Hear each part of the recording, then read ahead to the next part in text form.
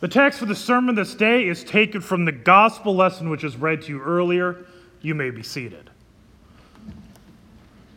Grace, peace, and mercy to you from God our Father and our Lord and Savior, Jesus Christ. Amen. 'Tis good, Lord, to be here. Those are the very first words of our service this morning. The words of that old Transfiguration Day hymn. 'Tis good, Lord, to be here. Words that echo what Peter said on that mountain. And it's also echoing what we are doing here this morning. But like Peter, I don't think we fully grasp what we are saying. So, Peter, James, and John are brought on top of this high mountain. And they see something that no eye had beheld before them and no eye had seen since then. They saw the fullness of what it meant that Jesus was true God and true man. They saw the fullness of his glory, the radiance of his glory. And by the way, somebody made a joke that it became bleacher than any bleach could be, and so he said, "Ooh, it's a Tide ad." But there was no tide. So, miraculously, there's an incredible whiteness, incredible glow, like they had never seen before. And so they see this incredible sight. And then they see Moses and Elijah, which, by the way, this kind of answers a question some of us ask. Some people wonder, will I recognize my loved ones when I get to heaven?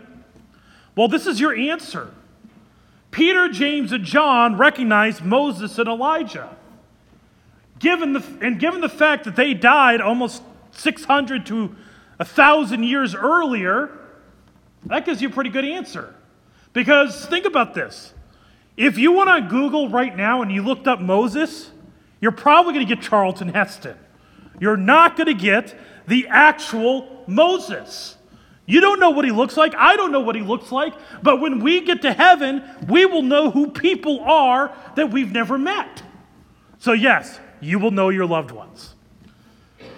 So they recognize Moses and Elijah. Moses, the great giver of the law. Elijah, the great prophet. And so Peter doesn't know what to say or what to do. When I did clinical pastoral education at Methodist Hospital in Des Moines, one of the things that I learned was that sometimes when you're with the patient, there are things, traumatic moments that are so deep that I have no idea what to say. And one of the things that I learned is, don't say anything. Just be there. This is an example where Peter should have done that. He should have just kept silent and just paid attention and just be grateful for the fact that he is where he is. But he doesn't do that. He says, "Rabbi, it is good that we are here." If he had stopped there, he probably would still be in good shape. But then he goes, "Let us make 3 tents." Our English is a little misleading there. When he just says tents, that means, he just wants to camp out. What's the big deal? Everybody likes to camp out on mountains. If I told you we go camp out in the Rockies, you'd be like, "All right, awesome." But the better translation is tabernacle.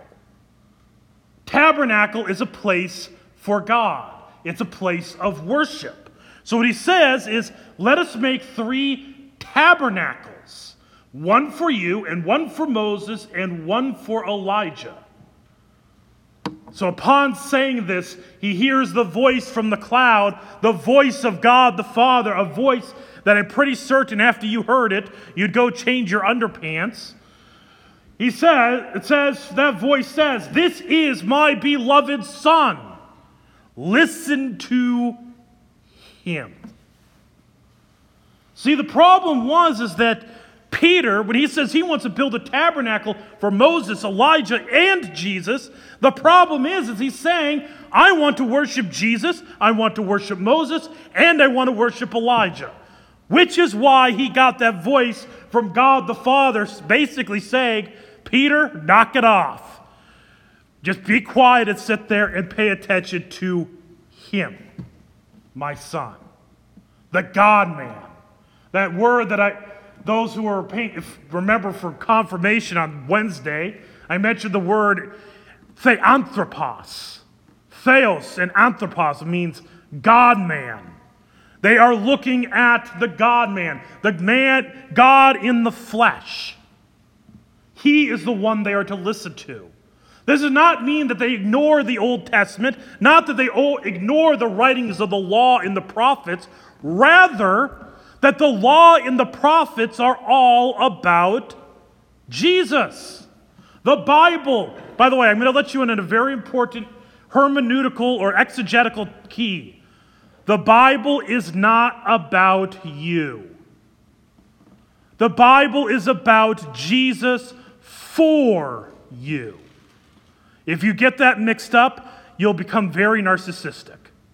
And you'll think the Bible's every verse is about you, and it will mess your theology up really badly.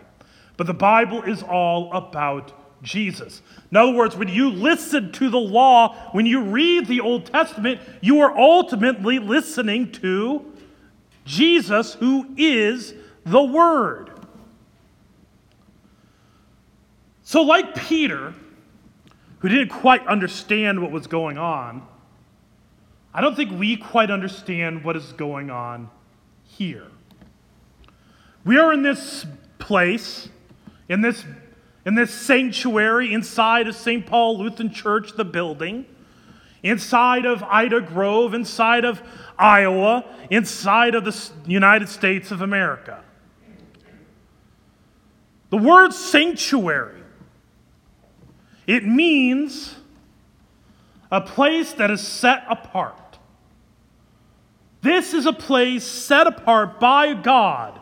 And for that reason, 'tis good, Lord, to be here in this place. But we don't fully grasp it. But consider the way the service goes. We begin with those words of the invocation. In the name of the Father, and of the Son, and of the Holy Spirit, amen.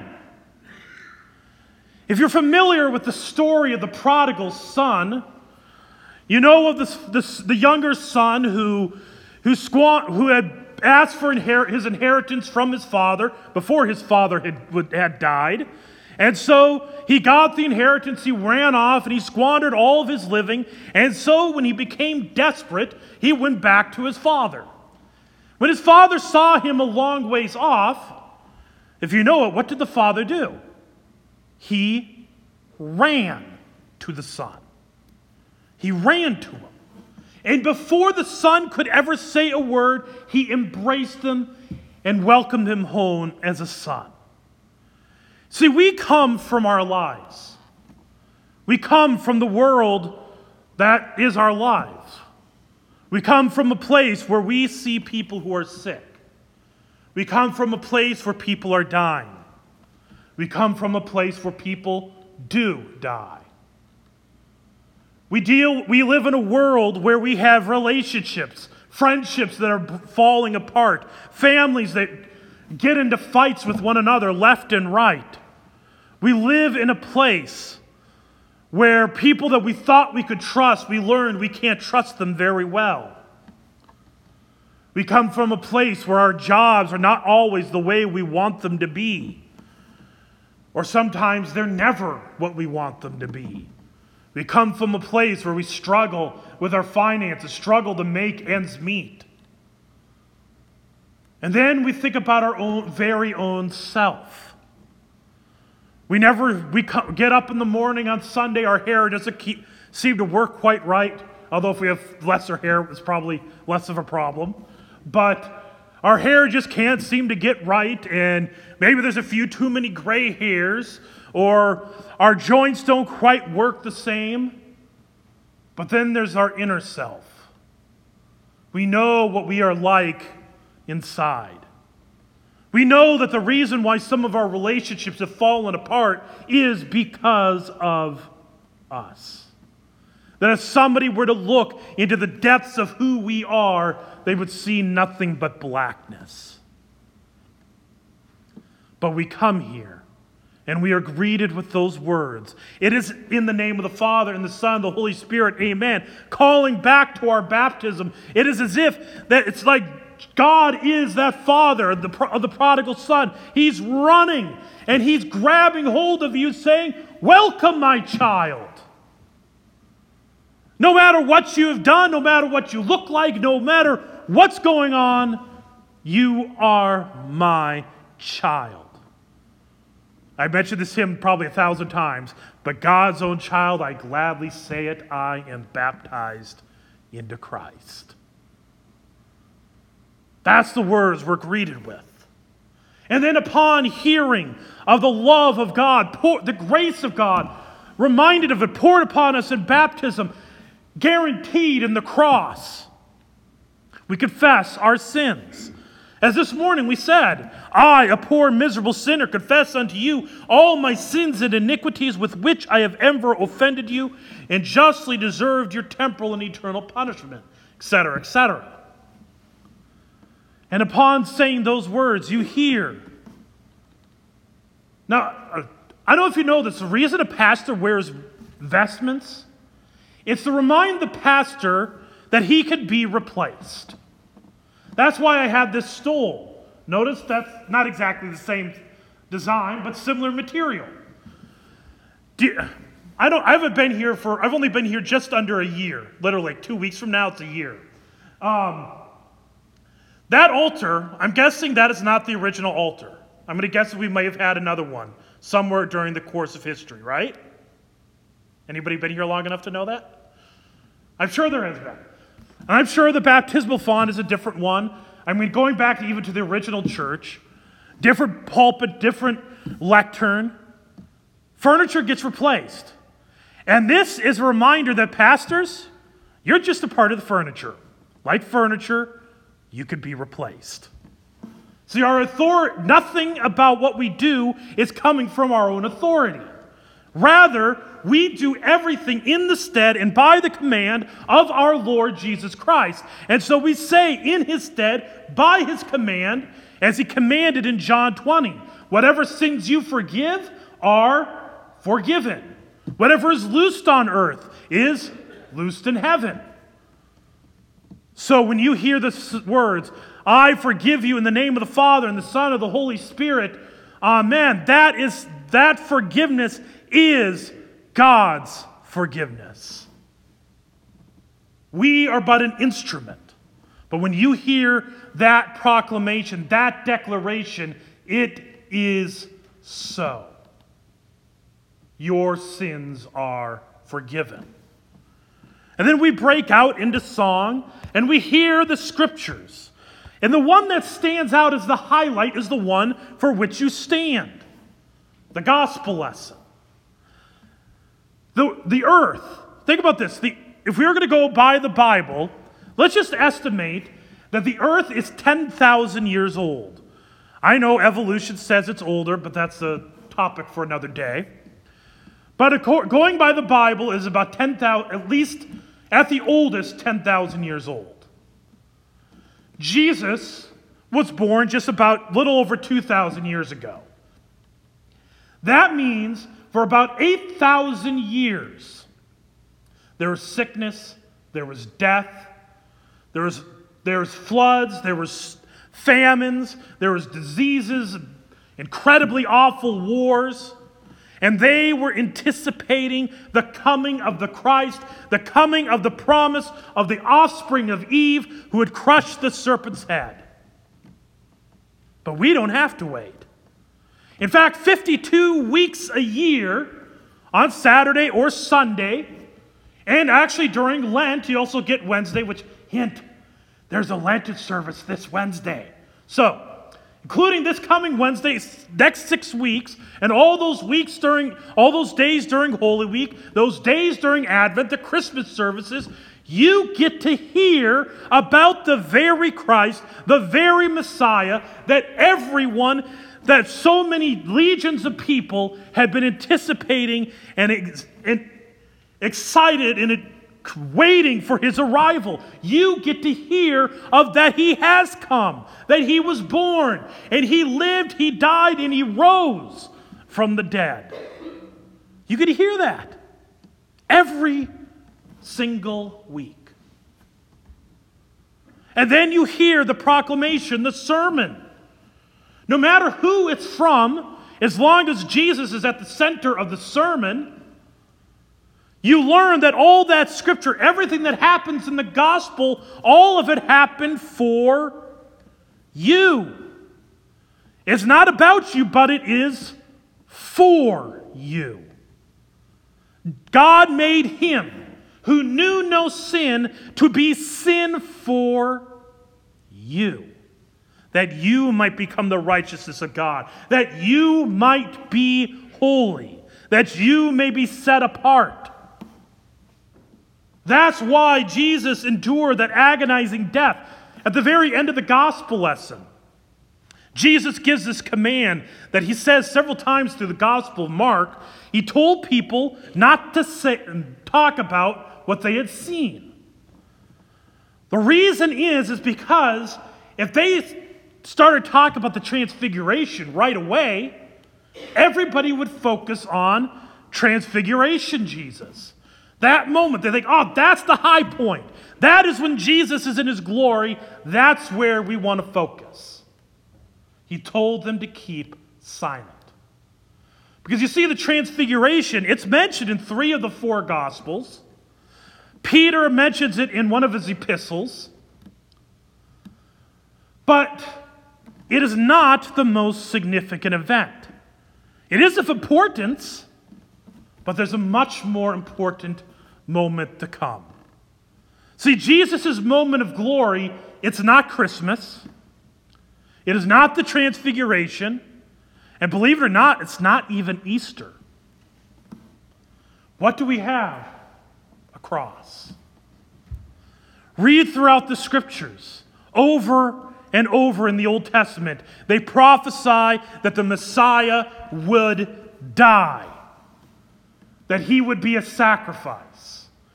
The epistles, over and over and over, talk about the crucifixion. The Gospel of John, for example, is 21 chapters, and 9 of those chapters are Holy Week. Think about that. 9 chapters are dedicated to 7 days. That's how big the crucifixion is. The reason why that is the moment of his glory, as opposed to all those other events, is because our God shows his glory not by demonstrating his power, but by restraining his power. Because when he's on the cross, he withholds every bit of it. He could have stopped it at any moment. But he gave up everything all the way to the point of giving up his very last breath. That is his glory. And he endured it all for you. And you hear that every single week.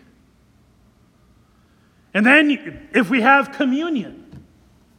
And by the way, we have hymns, we have prayers, there's a really cool painting. I got to post this on Facebook or something. But there's this really cool picture. There's a picture of these 2 people, and it's in Russia. They're standing right in front of this painting. Some of you maybe have seen this. And both of them are standing in front of this incredible mural of all these amazing angels. They're absolutely beautiful. The 2 people are sitting there. They're just like, looks like you typically look when you realize you have to go to work in the morning.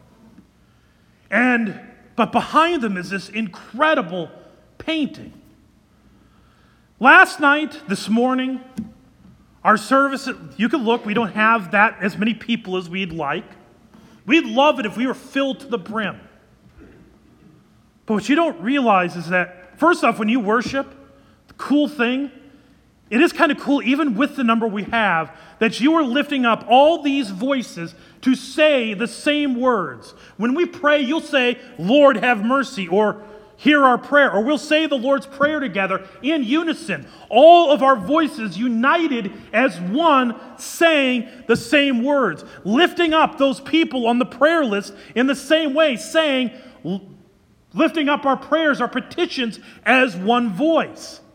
But the thing is you're not the only ones worshiping.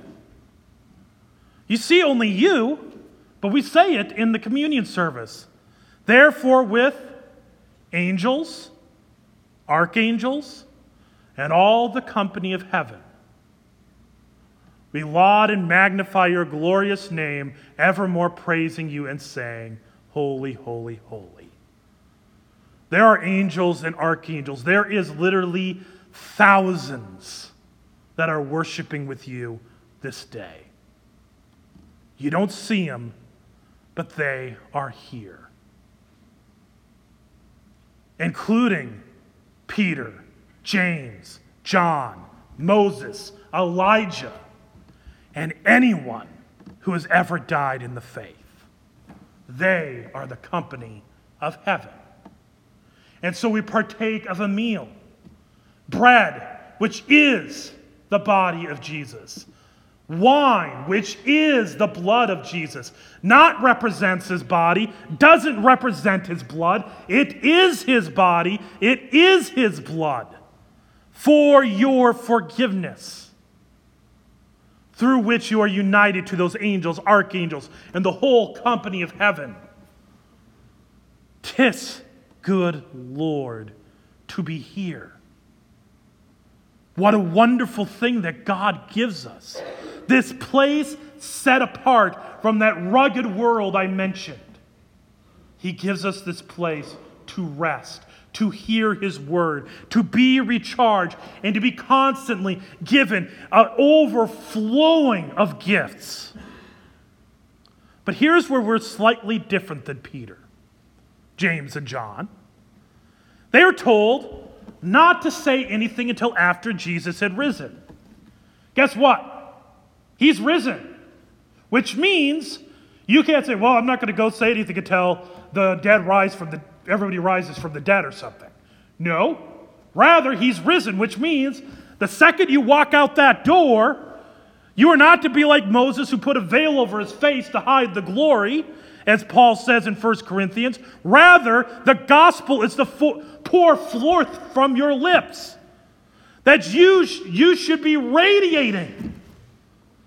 You should be radiant of the glory of God and his gospel, proclaiming it, preaching it to others, that they may hear of his grace and mercy. Tell of the wonders he has done. In Jesus' name, amen. The grace, peace, and mercy of our Lord and Savior Jesus Christ, keeping the one true faith to life everlasting. Amen. Please stand to sing Create in Me a Clean Heart.